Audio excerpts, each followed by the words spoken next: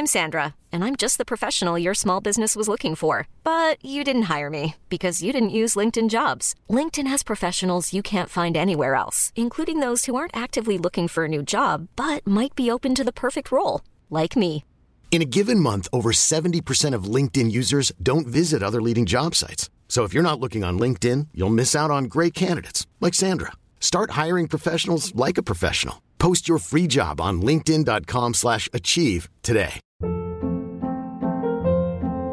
Hold up. What was that? Boring. No flavor. That was as bad as those leftovers you ate all week. Keke Palmer here. And it's time to say hello to something fresh and guilt-free. Hello Fresh. Jazz up dinner with pecan-crusted chicken or garlic butter shrimp scampi. Now that's music to my mouth. Hello Fresh. Let's get this dinner party started. Discover all the delicious possibilities at hellofresh.com.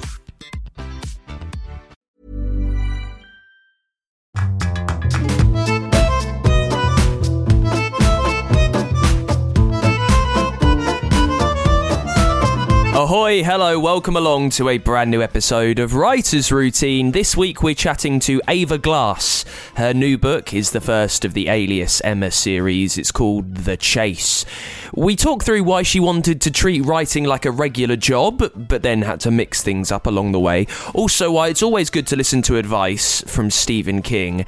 And you can hear about the big switch up that really helped her plan her day around her writing. I write differently all the time. I used to write late at night. I can't seem to do that anymore, at least not right now. My energy levels aren't the same. I write really well in late afternoon, and so I want to take advantage of that. So I block out my afternoons. Nobody can schedule me an interview or an appointment. I won't go see my dentist during those hours. Those are my writing times, and I literally block them in my calendar because that's going to compress my time, and it just plays to my strengths. So I say, listen to Stephen King, find your time and trust it. Don't worry. You don't have to write like anybody else writes. If the best time for you is 2 a.m. until 6 a.m. and you don't mind that, amazing. I wish that was me. I would love to do that. Find your time and write then. There is more with Ava Glass in this week's Writer's Routine.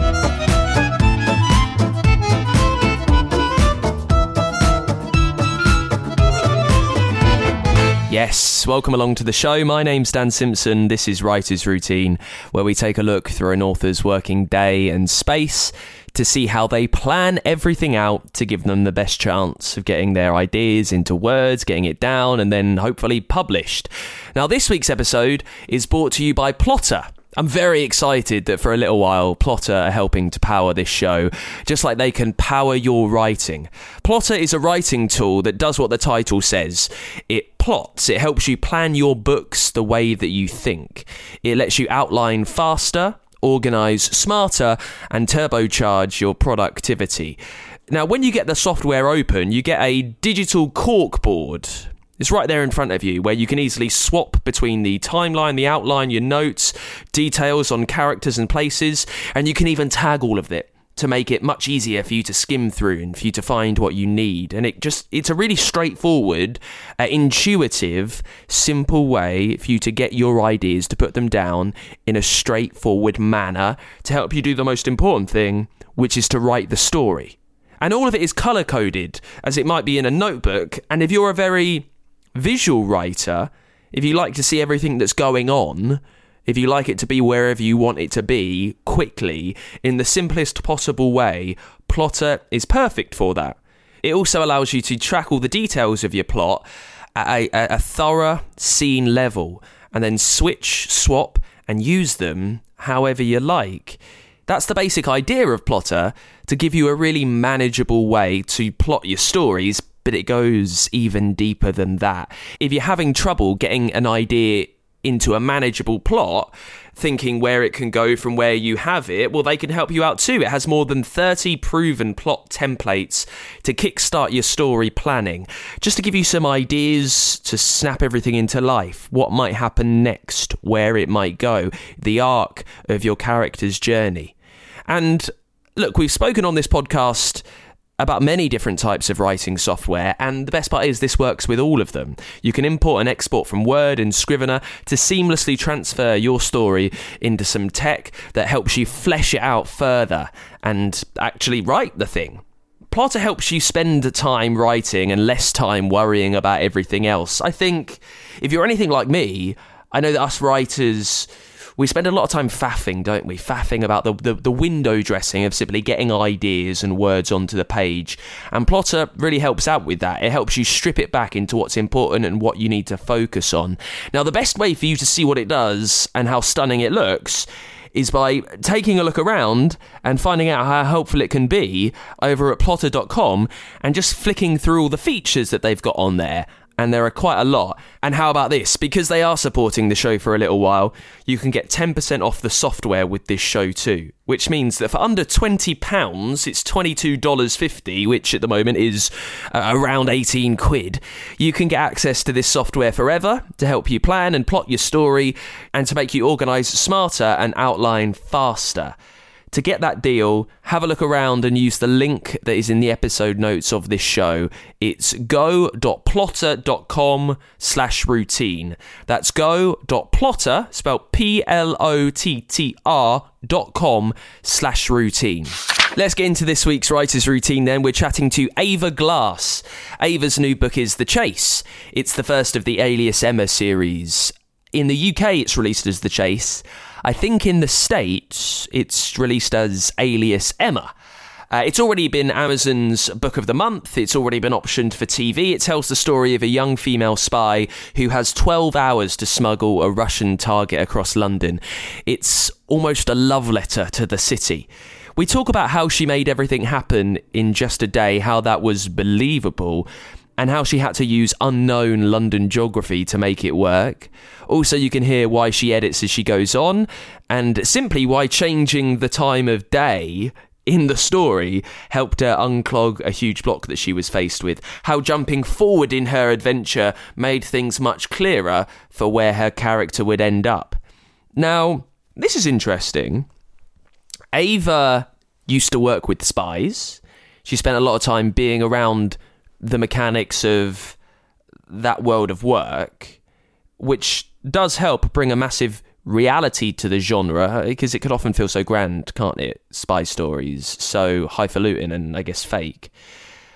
When I was chatting to Ava, it did make me wonder, was she a spy? No, you can't ask that, and even if you do ask that, you ain't going to get a straight answer. That's kind of the point, I think. But it seems that I'm not the only one. On her website, she's written a whole blog post saying, "Who am I, Ava Glass? I'm not a spy." Give it a read if you get a chance. It's a lot of fun. We cover a lot in this podcast. I think you'll really enjoy it. Let's dive into it with Ava Glass, and we start as always with what she sees around her in the place where she sits down to write. I write almost anywhere now. I had a really specific routine when I first started. I have a shed at the foot of my garden that I had built, I guess, about 4 years ago, specifically because our house is too small for me to have an office in it. And my stuff was just taking over the dining room. So I built the shed. I moved out there into this little cabin, and it's the perfect place to write, really, because it's very quiet. Almost too quiet. And I have a little wood burner in it. So on days like today, I can start the fire and then come inside until it does its magic and then go back out there once it's warm. And then over the last couple of years, I started finding it just a little isolating suddenly. And I found I started writing better in places with people around me. So I started taking my laptop to coffee shops once they reopened after the pandemic, and on trains, and finding that I wrote better when there was distraction around me. So I do a bit of both now. Most days I go down to the foot of the garden, not a very big garden, into a shed, not a very big shed, and I sit by myself and write in isolation. But the next day, I would happily go to a Cafe Nero and be absolutely surrounded by noise and write even better there. You designing this writing space, your own space. It might not be that grand a space, as you've said, but it's your own space, a cabin at the bottom of your garden. When you knew that you wanted it for that purpose, What did you want around you? What did you think would help you write the best locked away in a cabin? It's funny, when I was pitching the idea of having it to my husband, the expense of building it and the time and so forth, I kind of threw Virginia Woolf at him. I said, I think I need a place of my own to sort of be surrounded by just my things. So my books, my art, some of my belongings. I have this old manual typewriter that I bought for absolutely no reason, but occasionally type on because I just enjoy the tactile feel, the feel of it, the clicking of it, the syncing of the keys, the whole thing. But there's no room for that. There's no space for that in like a shared house. And it turns out that I love it. I love having those things around me center me. I have a piece of art my mother gave me when I left Texas when I was very young, which is where I grew up. And I have a few things that I brought over with me when I moved to England 22 years ago. And so it kind of traces my life in this one space. And when I'm working on a book, I can surround myself with research, with things that connect me to that character, to that world of the book. And it allows me just to sink into something in that way. And are you heavily plotted around you? Is there much planning going on? I would imagine if you're doing perhaps one day in the cabin, one day in a coffee shop, you need to have everything that you need to write just on one laptop. Yes, I generally do my research first and then write. So I don't tend to take research with me once I get started on a new book. So I've written 2 books in this series now. The second book comes out in August, so I'm a little ahead of everybody. But the research for this is because it's based on the current series is based on real life. It's based on things that actually happen to people. So, and because I read newspapers quite voraciously, I have a lot of the research in my head and there's a lot of invention, but still I read a lot of spy fiction to kind of get myself in the space to write an espionage novel, to write about that stuff.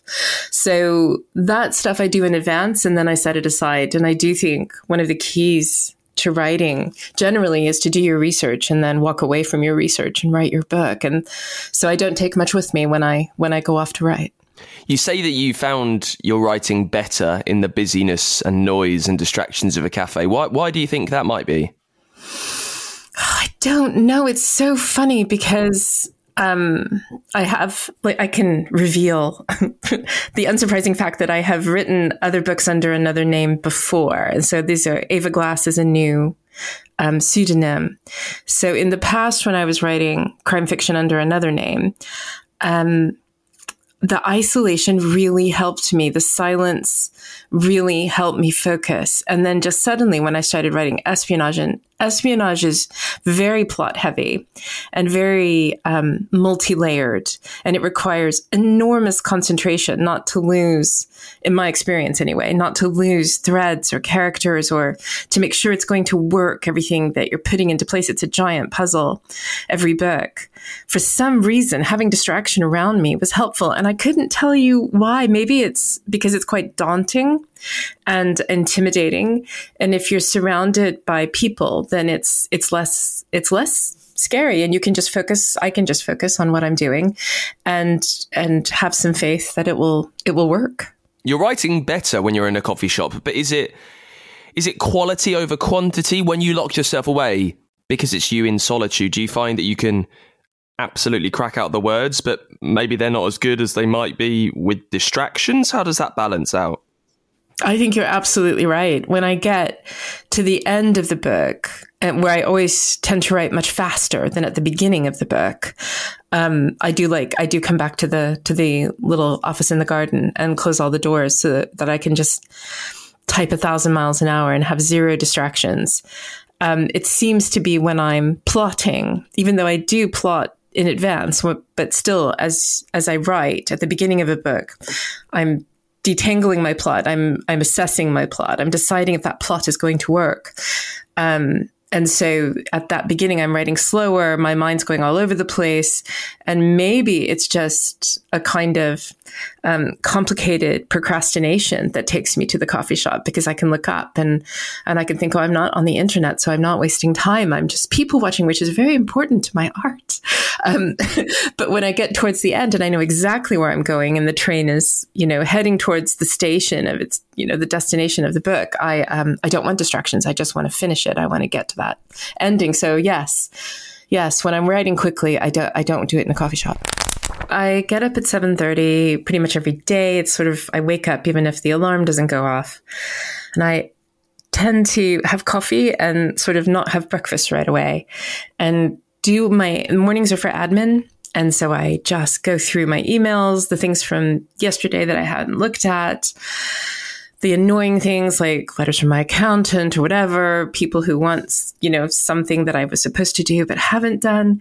And I do all that first thing over coffee. And I give myself really until noon to get all that completely done. And I don't worry about writing. I don't even look at it. I ignore it. And then generally after lunch, I tend to sit down. That's when I sit down to write. So around 1:30, something like that.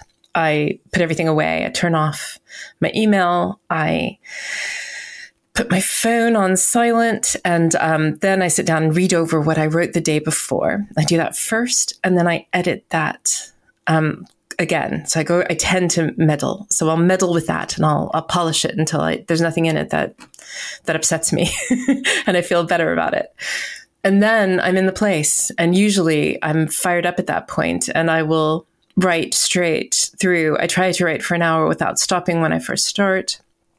Then go get a cup of tea, and then come back and try not to read it over at that point, but then to write for another hour and do the same thing. So I write in bursts of an hour. I usually have jazz playing.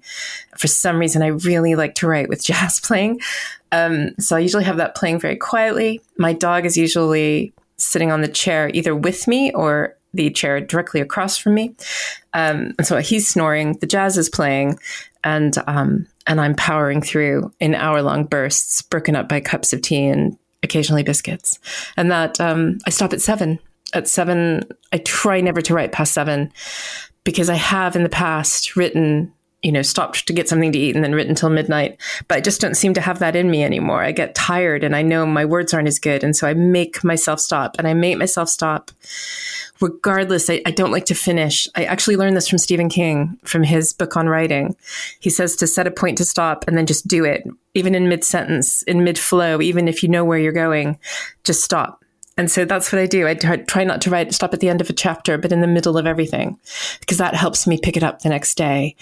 And that's it. After that, I try not to look at it again until the next afternoon. That's some effort of writing a day then. If you're kind of doing from 1 o'clock to 7 o'clock, so 6 hours interspersed with some breaks, that's quite thoroughgoing. Is there an aim for that time? How do you know what you want to get done, or is it just a case of writing until 7 and then you stop? Basically, it is writing until 7 and then I stop. But at the beginning, I do set word count goals for myself just to make sure that I'm getting somewhere. Because I do a lot of editing, like as I go, I do a lot of deleting and changing my mind. So at the beginning of a book, I can write for 6 hours and come up, say chapter 1 to 3. I might write for 6 hours and have 500 words. And that's fine. If I get 500 words in chapter 1, 2, 3, 4, 500 words are golden. I don't mind that at all. And then when I'm beyond chapter 7, say, I expect to have 1,000 words a day, generally, out of those 6 hours.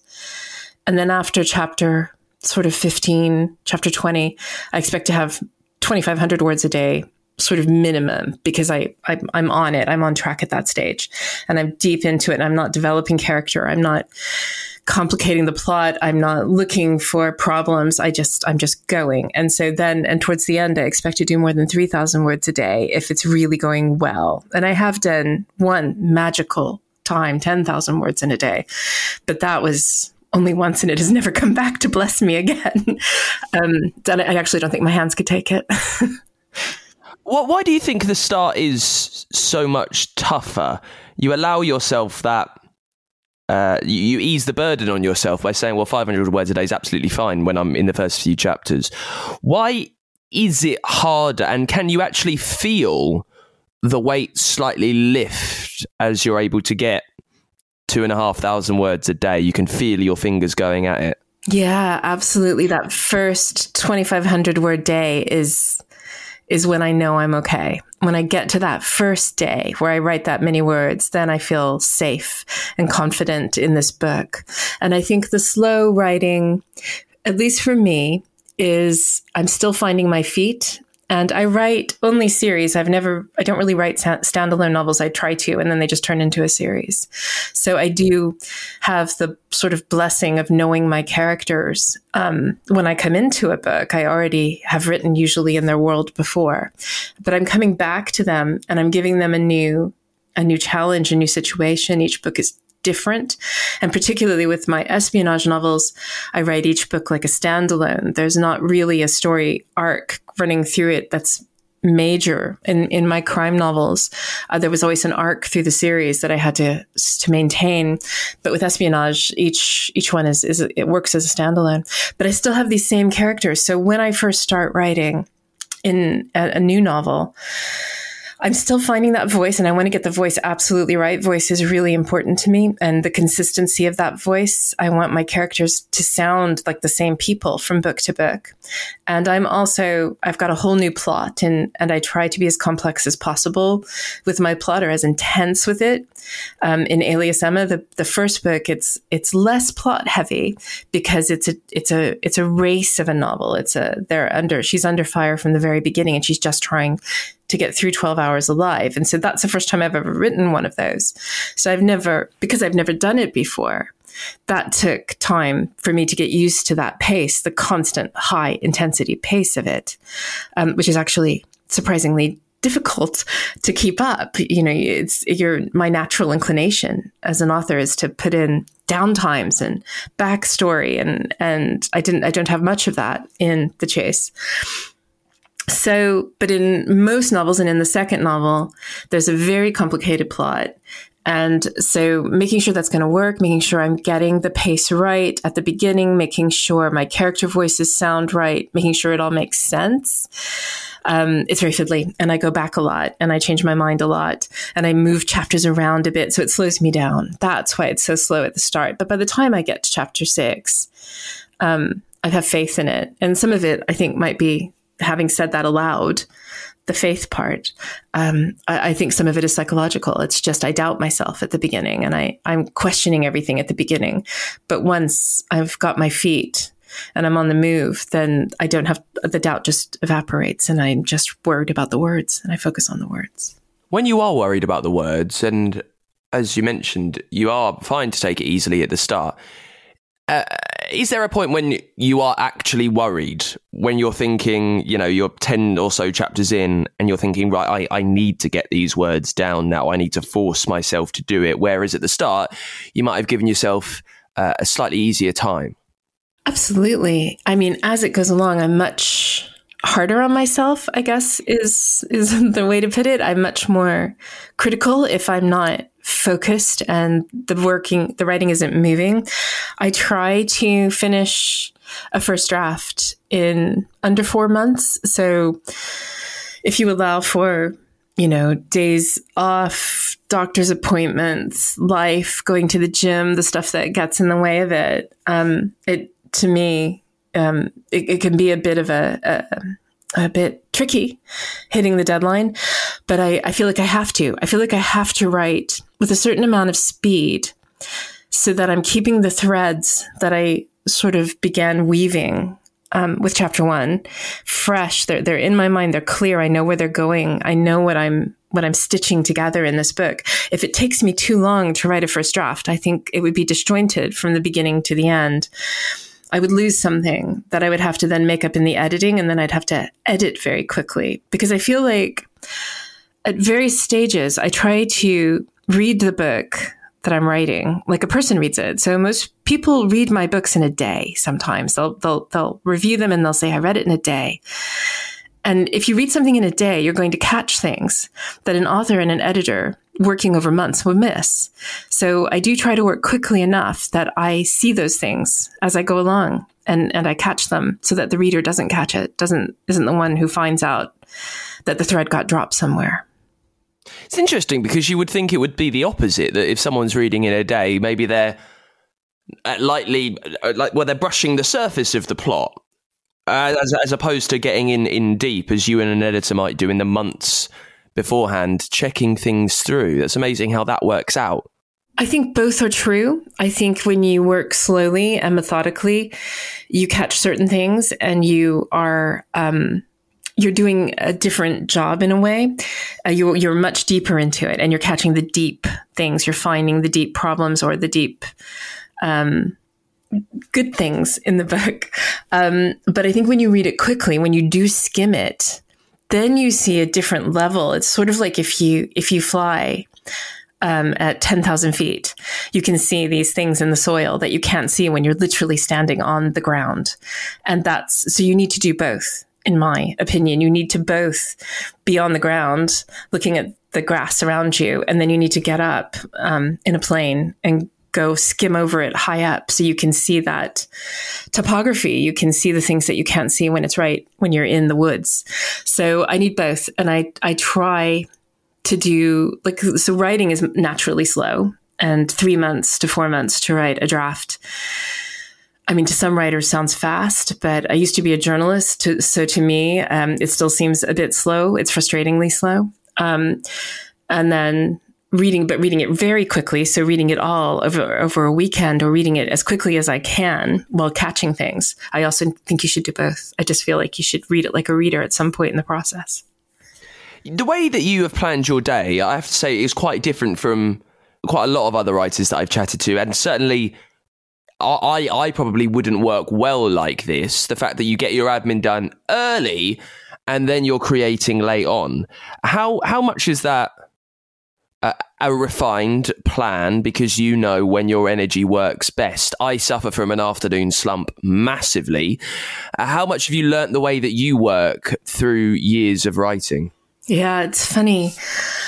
When I first started writing, I had a full-time job. And so I wrote in my spare time. So my first novel was written on trains in the morning and on the train back home. And then after work, if my husband was cooking dinner, and then before we went to bed, I would try to get in an hour here and an hour there. And it took maybe, I think doing it that way, it took about 5 or 6 months to write my first novel. And I kept working full-time while writing my second novel and part-time while writing my third. So I got used to writing around the rest of my life. And also to writing quickly, which I'm comfortable with because of my background as a reporter, where you have to write quickly. And I was just trained to write quickly. It suits me to write, just to type as fast as I can. So when I quit my job and started writing full time, I wanted to work like it was a job, like it was a business. And so I would sit down at 9 a.m. with a cup of coffee and my computer in front of me, and here I go. And I would not write anything. I would futz about. I would stare at it. I would go do something else. I'd find myself on Twitter. I would Instagram a picture of my cat. I would do anything other than write and then it would be lunchtime. And I would think, I've wasted half a day. I've just wasted it. Just sitting here, frittering it away. What's wrong with me? And then in the afternoon, when I came back to my desk, I would write just fine. And I'd write 2,000 words in a few hours. And I did this. I am not years. I did this, and I sat at that computer until my back ached. And then it just occurred to me, why am I doing this in the mornings when I can't write in the mornings? I'm no good in the mornings. That's not my thing. I'm not creative in the morning. So I just accepted that. And that took time, literal years before I'm stubborn and I wanted to make myself do this. So I read Stephen King's book, actually. I read On Writing, and he basically says, write what's best for you. He writes first thing in the morning. He writes from 6 a.m. until 10 a.m., I think. I mean, it kills me that he does this. And it kills me that after that he's finished and he goes like walking around and biking into the beach. I'm so jealous. I would love to be able to write like that. But his advice is accept how you write. This is how he writes. And he's accepted that he wakes up at 5 a.m. and the story's in his head and he needs to get it out. And so he does. And then he's made it work. And so I've made it work my way. And my way is afternoons. And if I can get it done, if I can get to 2,000 words in a couple of hours and feel happy, I stop and I give myself that gift. Like, oh, you get most of the day off. Hooray. You're Stephen King today, Ava. Today's your day. But most days it takes me the few hours. It takes me, all that 5 to 6 hours of writing to get to the end of it. And it does change as you change, as you age. I've been doing this now 12 years. And I write differently all the time. I used to write late at night. I can't seem to do that anymore, at least not right now. My energy levels aren't the same. I write really well in late afternoon. And so I want to take advantage of that. So I block out my afternoons. Nobody can schedule me an interview or an appointment. I won't go see my dentist during those hours. Those are my writing times. And I literally block them in my calendar because that's going to compress my time and it just plays to my strengths. So I say, listen to Stephen King, find your time and trust it. Don't worry. You don't have to write like anybody else writes. If the best time for you is 2 a.m. until 6 a.m. and you don't mind that, amazing. I wish that was me. I would love to do that. Find your time and write then. Am I right that your partner is also an author? Is that right? Well, he's mostly a filmmaker. He wrote a novel to both of our surprise, and it's really good. He wrote a historic crime novel called The Lost Diary of Samuel Pepys, which came out, I guess, about 6 months ago. And it's interesting because he had it in his head and he told me about it and he pitched it to me like a film. His name is Jack Dewars, by the way, if anybody's looking for this book, which I highly recommend because it's very good. It's a rollicking historic crime. He pitched it to me as a film and I thought it would be better as a book. And he didn't want to write a book because books are too slow. And in film, you just go film. And screenplays are so short. Screenplays are like 100 pages and you're done. I'm so endlessly envious of screenwriters. But this didn't really work for screen in theory. It just seemed like such a good book. So, and it took him much longer than it would take me because he had to do it around his film work. But so we're now sort of novelists together. Well, what's that like? About creative writing discussions over the dinner table? Oh, it's amazing, actually. I feel so lucky. I mean, we've always had that because we're both creative people and he is a voracious reader. So he's always the first reader of my books and always has been. And he's the one who made me write my first novel because I didn't think I could. I've never really believed everybody has a novel in them. I'm a complete cynic. And I kept telling him, I am one of those people who does not have a novel in me. But I tell a lot of stories and I just have issues with having faith in myself. And he was the one who said, your stories are really good. You should try writing one of them down. And didn't give up. So I do the same for him. I watch his films over his shoulder when he's editing. We talk them through. I write scripts for him from time to time, or I contribute to dialogue to scripts because dialogue is my main obsession. I hate bad dialogue. I have a really good ear, I think, because I was a reporter for so long and listening is basically what a reporter does. So I'm good at that. So really, we do play to each other's strengths a lot. He's great at plotting. I'm amazing, at dialogue some of the time anyway. And yeah, I feel really lucky. When the words aren't coming out for you, even though there might not be that much pressure that they do get out, but when you are struggling in the afternoon, what have you learned? It kind of helps, I guess, grease the wheels of the block. Could you take a walk, another cup of tea, a particular bit of jazz at a certain time? Well, I will try all the distractions. So I'll go for a walk because often I don't listen to anything on a walk. I don't do anything except walk my dog and think. And so my brain, I try not to make myself think about whatever is the sticky problem that I'm trapped with. I just wait for it to come to me, my brain to work it out on its own. And hopefully that happens quickly. Usually it happens quickly, but I'm quite also tactical about it these days. I don't really wait for a muse. If I get stuck, I try techniques, and the main one is moving forward in time. So if I can't write something and it just won't write, then sometimes it's just not meant to be written. That's my feeling. And I'll jump forward 2 weeks or a day or 6 hours and see where my character would be then. So I'll just more or less skip whatever is blocking me and see if changing the time or the place fixes the problem. So for instance, when I was working on my third novel that I wrote under my other name, and it started, the second novel ended with the death of a very close friend of the main character, and this was in a series. And I found when I sat down to write that character, who was one of the major characters in the book, was super important. She brought light to the story. She was the humor in the story. And I suddenly was as sad as my main character about losing her. And it became this really miserable slog for me and my main character, just trying to get that book going. And there was no light to it. There was no life. And it took me months. Like, I think I wasted 2 months trying to make this work, and I hated everything I was writing. And then finally, it occurred to me to just jump forward 3 months and give my character, and my character would then have processed some of her grief, and then she could be getting on with what needed to happen next. And when I did that, it just took off. And I wrote that book in 2 months. Like, I wrote it so fast. So sometimes that can be the key. And I try not to ever let it take as long as that took. I don't ever want to be properly blocked. I think you have to find a way around it quickly, because you get really in the weeds psychologically. If you can't write for days, much less weeks, you start to think this is forever. People do get blocked forever. I know of them. Shelby Foote, this American writer, famously was blocked for most of his life. And that's just terrifying. He had to switch to nonfiction. He could not write fiction. He became so blocked. He simply couldn't do it. And because I know, move quickly, change everything, get your way out of that quickly, because you can get trapped in that.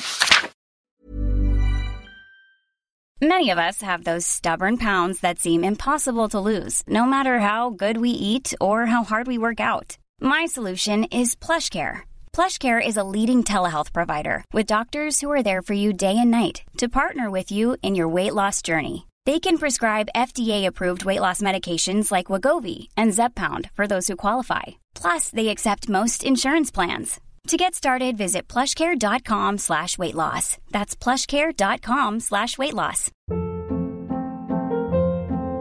Hold up. What was that? Boring. No flavor. That was as bad as those leftovers you ate all week. Keke Palmer here. And it's time to say hello to something fresh and guilt-free. Hello Fresh. Jazz up dinner with pecan-crusted chicken or garlic butter shrimp scampi. Now that's music to my mouth. Hello Fresh. Let's get this dinner party started. Discover all the delicious possibilities at HelloFresh.com. Millions of people have lost weight with personalized plans from Noom. Like Evan, who can't stand salads and still lost 50 pounds. Salads generally for most people are the easy button, right? For me, that wasn't an option. I never really was a salad guy. That's just not who I am. But Noom worked for me. Get your personalized plan today at Noom.com. Real Noom user compensated to provide their story. In 4 weeks, the typical Noom user can expect to lose 1 to 2 pounds per week. Individual results may vary. We'll be back with more from Ava in just a second. Thank you so much to Plotter for supporting the show. If you would like to support the show, if you'd like to help us out, to hear from more of the best authors around as often as we can do it for you, patreon.com/writers routine is where you need to go. By becoming a backer, by pledging to support us, you're helping us out. You're helping us keep bringing you these chats as often as possible. For that, you get bonus content, there is merch, there is even a way for your book to sponsor the show, and we have chats over on our Patreon page too. And it doesn't need to be a lot, please, I know times are tight. For just a few dollars a month, you can help this carry on. It shows your support, it shows that you listen to the show, that you thank us for what we do, and that you've learnt some tips along the way. If you have learnt anything along over 250 episodes now, I think, that has just tweaked the way that you write. If you enjoy the guests that we bring you, the best way to help us is by backing the show, by pledging to help us out and supporting us over at patreon.com/writersroutine. Remember, I'm still after the best book that you've read so far this year, making a nice little list of recommendations from your suggestions that you can find. It's there right now at writersroutine.com, and it is already stuffed full of ones to add to your pile for 2023. Let's get back to it, shall we, with Ava Glass talking about her new novel, The Chase. A spy has to take a wanted target across London in less than a day without being discovered, and in the 21st century, with cameras everywhere, it's quite tough. We talk about how Ava made that possible, how the logistics of quickly travelling through a huge city without being noticed became much clearer to her as she wrote on. Also, you can hear how she got to know her characters through flashbacks, and we dive back in talking about the very first idea for the novel, The Chase, how it all started furiously on a plane ride. So I had to go to New York to go to I was going to be on a panel at a book festival I will not name, and nobody came to my panel. There were like 6 people at this panel. It was a complete failure. I went all the way to New York to talk to 6 people. It was ridiculous. Anyway, I didn't know this yet, but somehow I think I sensed it. So I was on the flight. I was by myself, and I was drinking a lot of wine, which I also don't usually do on planes. I just think I didn't want to go to New York, and I'm trying to distract myself. And they were showing Speed, the film Speed. It was when they were showing lots of films, but this film from the 90s with Sandra Bullock and Keanu Reeves, and I hadn't seen it in decades. And I thought, ooh, Keanu Reeves, I'll watch this and it will be fun. And it is good. Like, the nice thing about it is it holds up. It is a great plot. I am so impressed by whoever came up with this idea. It's just genius. The bus, there's a bomb on a bus, and if it goes under 50 miles per hour, everybody on the bus will die. The bus will explode. And Keanu Reeves is the cop who has to get on the bus and rescue Sandra Bullock. And everybody may have seen this film. I'm just saying, in case you haven't seen it, Sandra Bullock is driving the bus because the bus driver's been shot. And she has had so many speeding tickets, as it turns out, that she's not allowed to drive anymore. And I love that twist. Anyway, I was watching it thinking, I want to write a book like this, but I want to gender flip it. Because what if the woman was a cop and a guy was driving the bus? And how would that work? How would that dynamics of that work? And also, it can't be a bus because that's taken and everybody's seen Speed. So what could it be? Like, what kind of impetus? I've not read a book that's in that compressed time and that has, you can't slow down, that has that relentless speed to the plot. That's what I wanted. And I thought, what if she wasn't, I don't want to do cops because I don't want to do procedural. Procedural's really hard. There's lots of rules and I don't want to learn them. It's a very specific thing. But I did want to write it from the perspective of whoever was this figure of authority. Anyway, so I thought, what if it was spies and bomb spies? They go together. And I started plotting it out on the plane. It was a very long flight. And by the time it landed, I had a 1-page synopsis about a spy who has to rescue the son of Russian dissidents who lives in London and has never lived anywhere else. He can't remember. He was born in Russia, but he's grown up in England. He's basically British. He is British. But his parents were spies. They were Russian spies. And the FSB is coming for them. And he doesn't want to be rescued. And she's got to get him to MI6 headquarters before they get to him. And she has 12 hours. And that was the beginning of it. And it was sort of loosely based on the Skripal murders, the attempted murders of the Skripals had happened in Salisbury. And that got me thinking about ex-spies and the children of spies and how much of that goes on, because a lot of that has been going on in London of Russians and Russians who betrayed Russia in the mindset of the current Russian government, being killed for revenge. And I know for various reasons, it's obvious the government's trying to protect them, but it's tricky.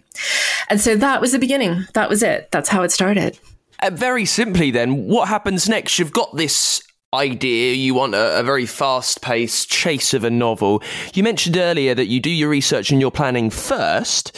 How thorough is all of that? How much of the general plot do you know before you start writing? With crime novels, I will usually write a fairly short synopsis, say 4 pages, 3 to 4. And then write from that. That's enough for me. With espionage, I do a chapter outline. So I don't do it sort of one chapter at a time, but sort of chapters 1 to 4, this will happen. Chapters 5 to 8, that will happen. And I think my synopsis was this chapter outline was around 12 pages before I started writing, because the plots are just so twisty. There's a lot going on.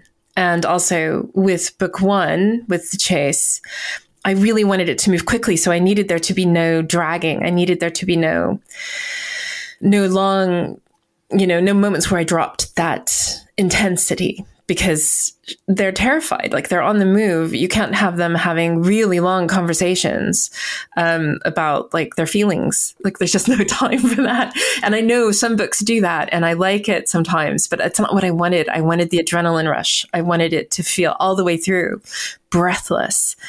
And so I had it carefully outlined, tightly plotted, and I'd taken out chapters from my outline before I even started writing, and I wrote it very quickly. I tried to write this one fast because I wanted it to have minimal distractions, minimal descriptions, all the things that slow you down when you're reading. I wanted to take it all out. I wanted to just like bring it right down to the bare bones of the story and just have it, turn it into what it was. I wanted it to be a chase. I wanted it to be a foot race, 350 pages of running.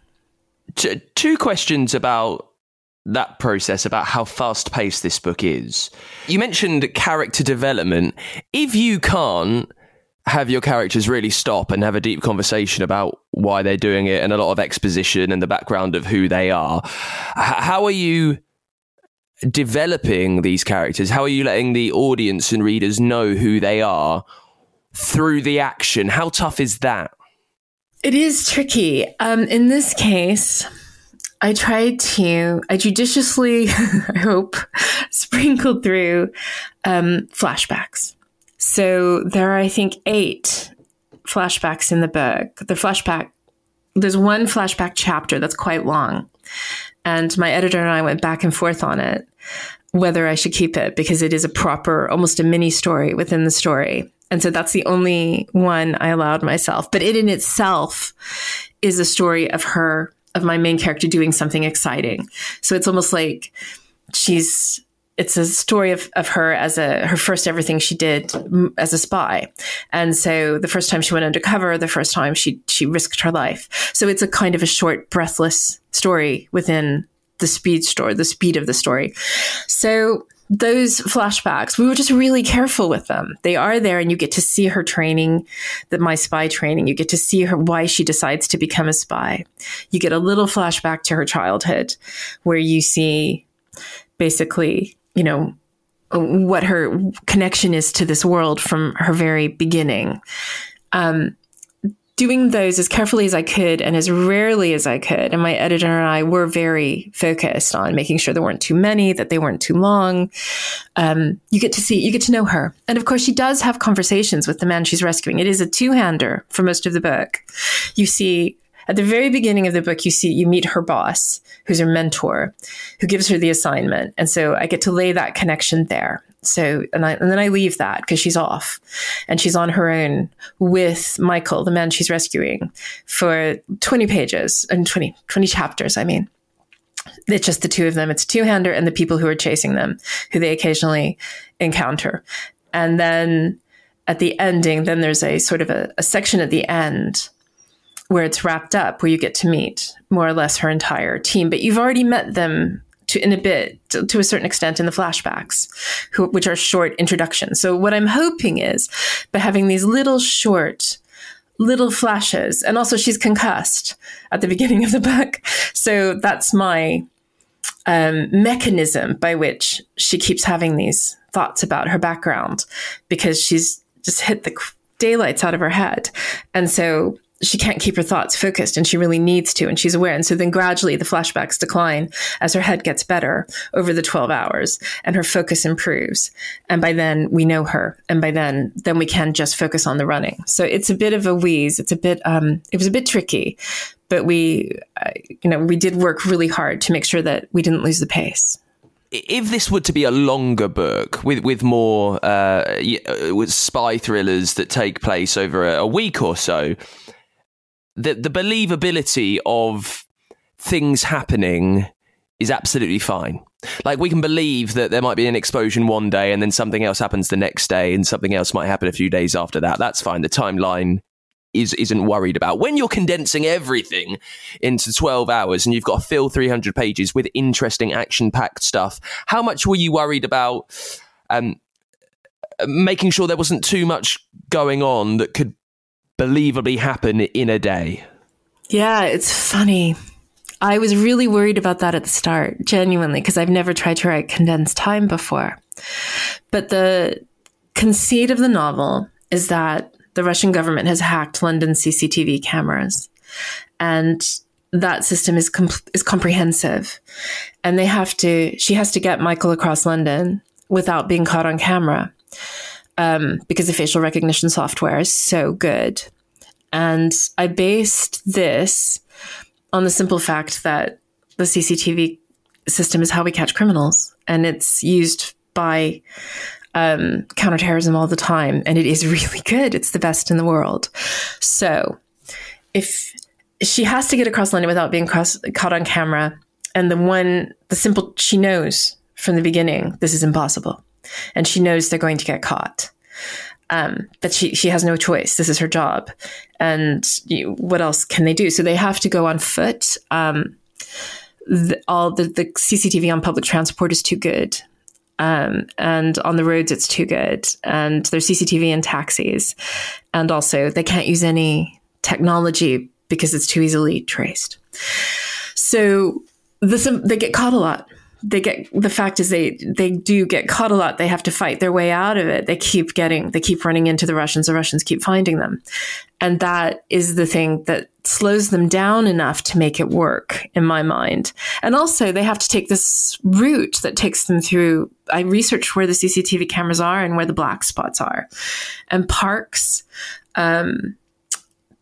canals, tunnels, those are places where you can go without being caught on camera. When you get to central London, there's almost no place. There's nowhere to go. And so that is what keeps it working, I think, because it's not believable that they would move quickly. They would simply get caught. They'd get slowed down. They'd have to take this weird route. And crossing London on foot is time consuming. They have to get from Camden to Vauxhall on foot without walking on the main roads. So yeah, it works in a really weird way. I was surprised it worked, but it did force me to use things that I wouldn't normally have used, like underground rivers, which I'm mildly obsessed with, and Regent's Park, and just the Camden canals, things like that, things that I know from having lived in London for years and years. It was it's surprisingly difficult. If you start looking into trying to get anywhere in London without being caught on camera, it's almost impossible. Lastly, what font do you write with? Times New Roman. Standard, straight off the bat. Can't write with anything else.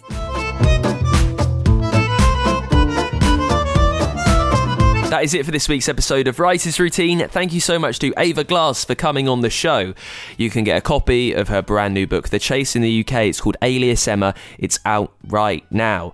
We will be back next week with Sally Page. She's the author of the book, The Keeper of Stories. If you're in the UK, if you've been to like a Waterstones at all recently and looked in the window, you will have seen this book. It is all over the place. We talked to Sally about the story behind that story, how she got it down, next week on the show. In the meantime, if you're looking for help with your planning, with your plotting, you can find a very straightforward way to get that done by going to go.plotter.com/routine. Brilliant software. They're supporting the show right now, and by buying it through that link, you get 10% off thanks to Writer's Routine. give that a try if you fancy, and I will see you next week with Sally Page. Oh, make sure you send over the best book you've read this year, writersroutine.com. I'm sorry to constantly chuck links at you. That'll be it, I think, next week with Sally Page. I'll see you there. Bye.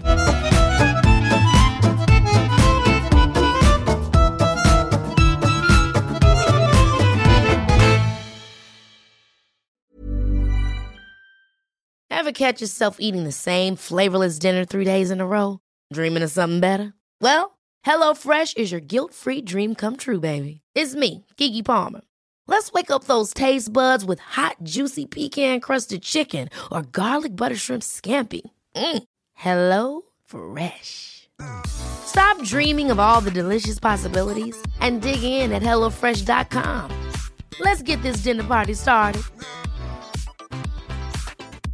Even when we're on a budget, we still deserve nice things. Quince is a place to scoop up stunning high-end goods for 50 to 80% less than similar brands. They have buttery soft cashmere sweaters starting at $50, luxurious Italian leather bags, and so much more. Plus, Quince only works with factories that use safe, ethical, and responsible manufacturing. Get the high-end goods you'll love without the high price tag with Quince. Go to quince.com/style for free shipping and 365-day returns.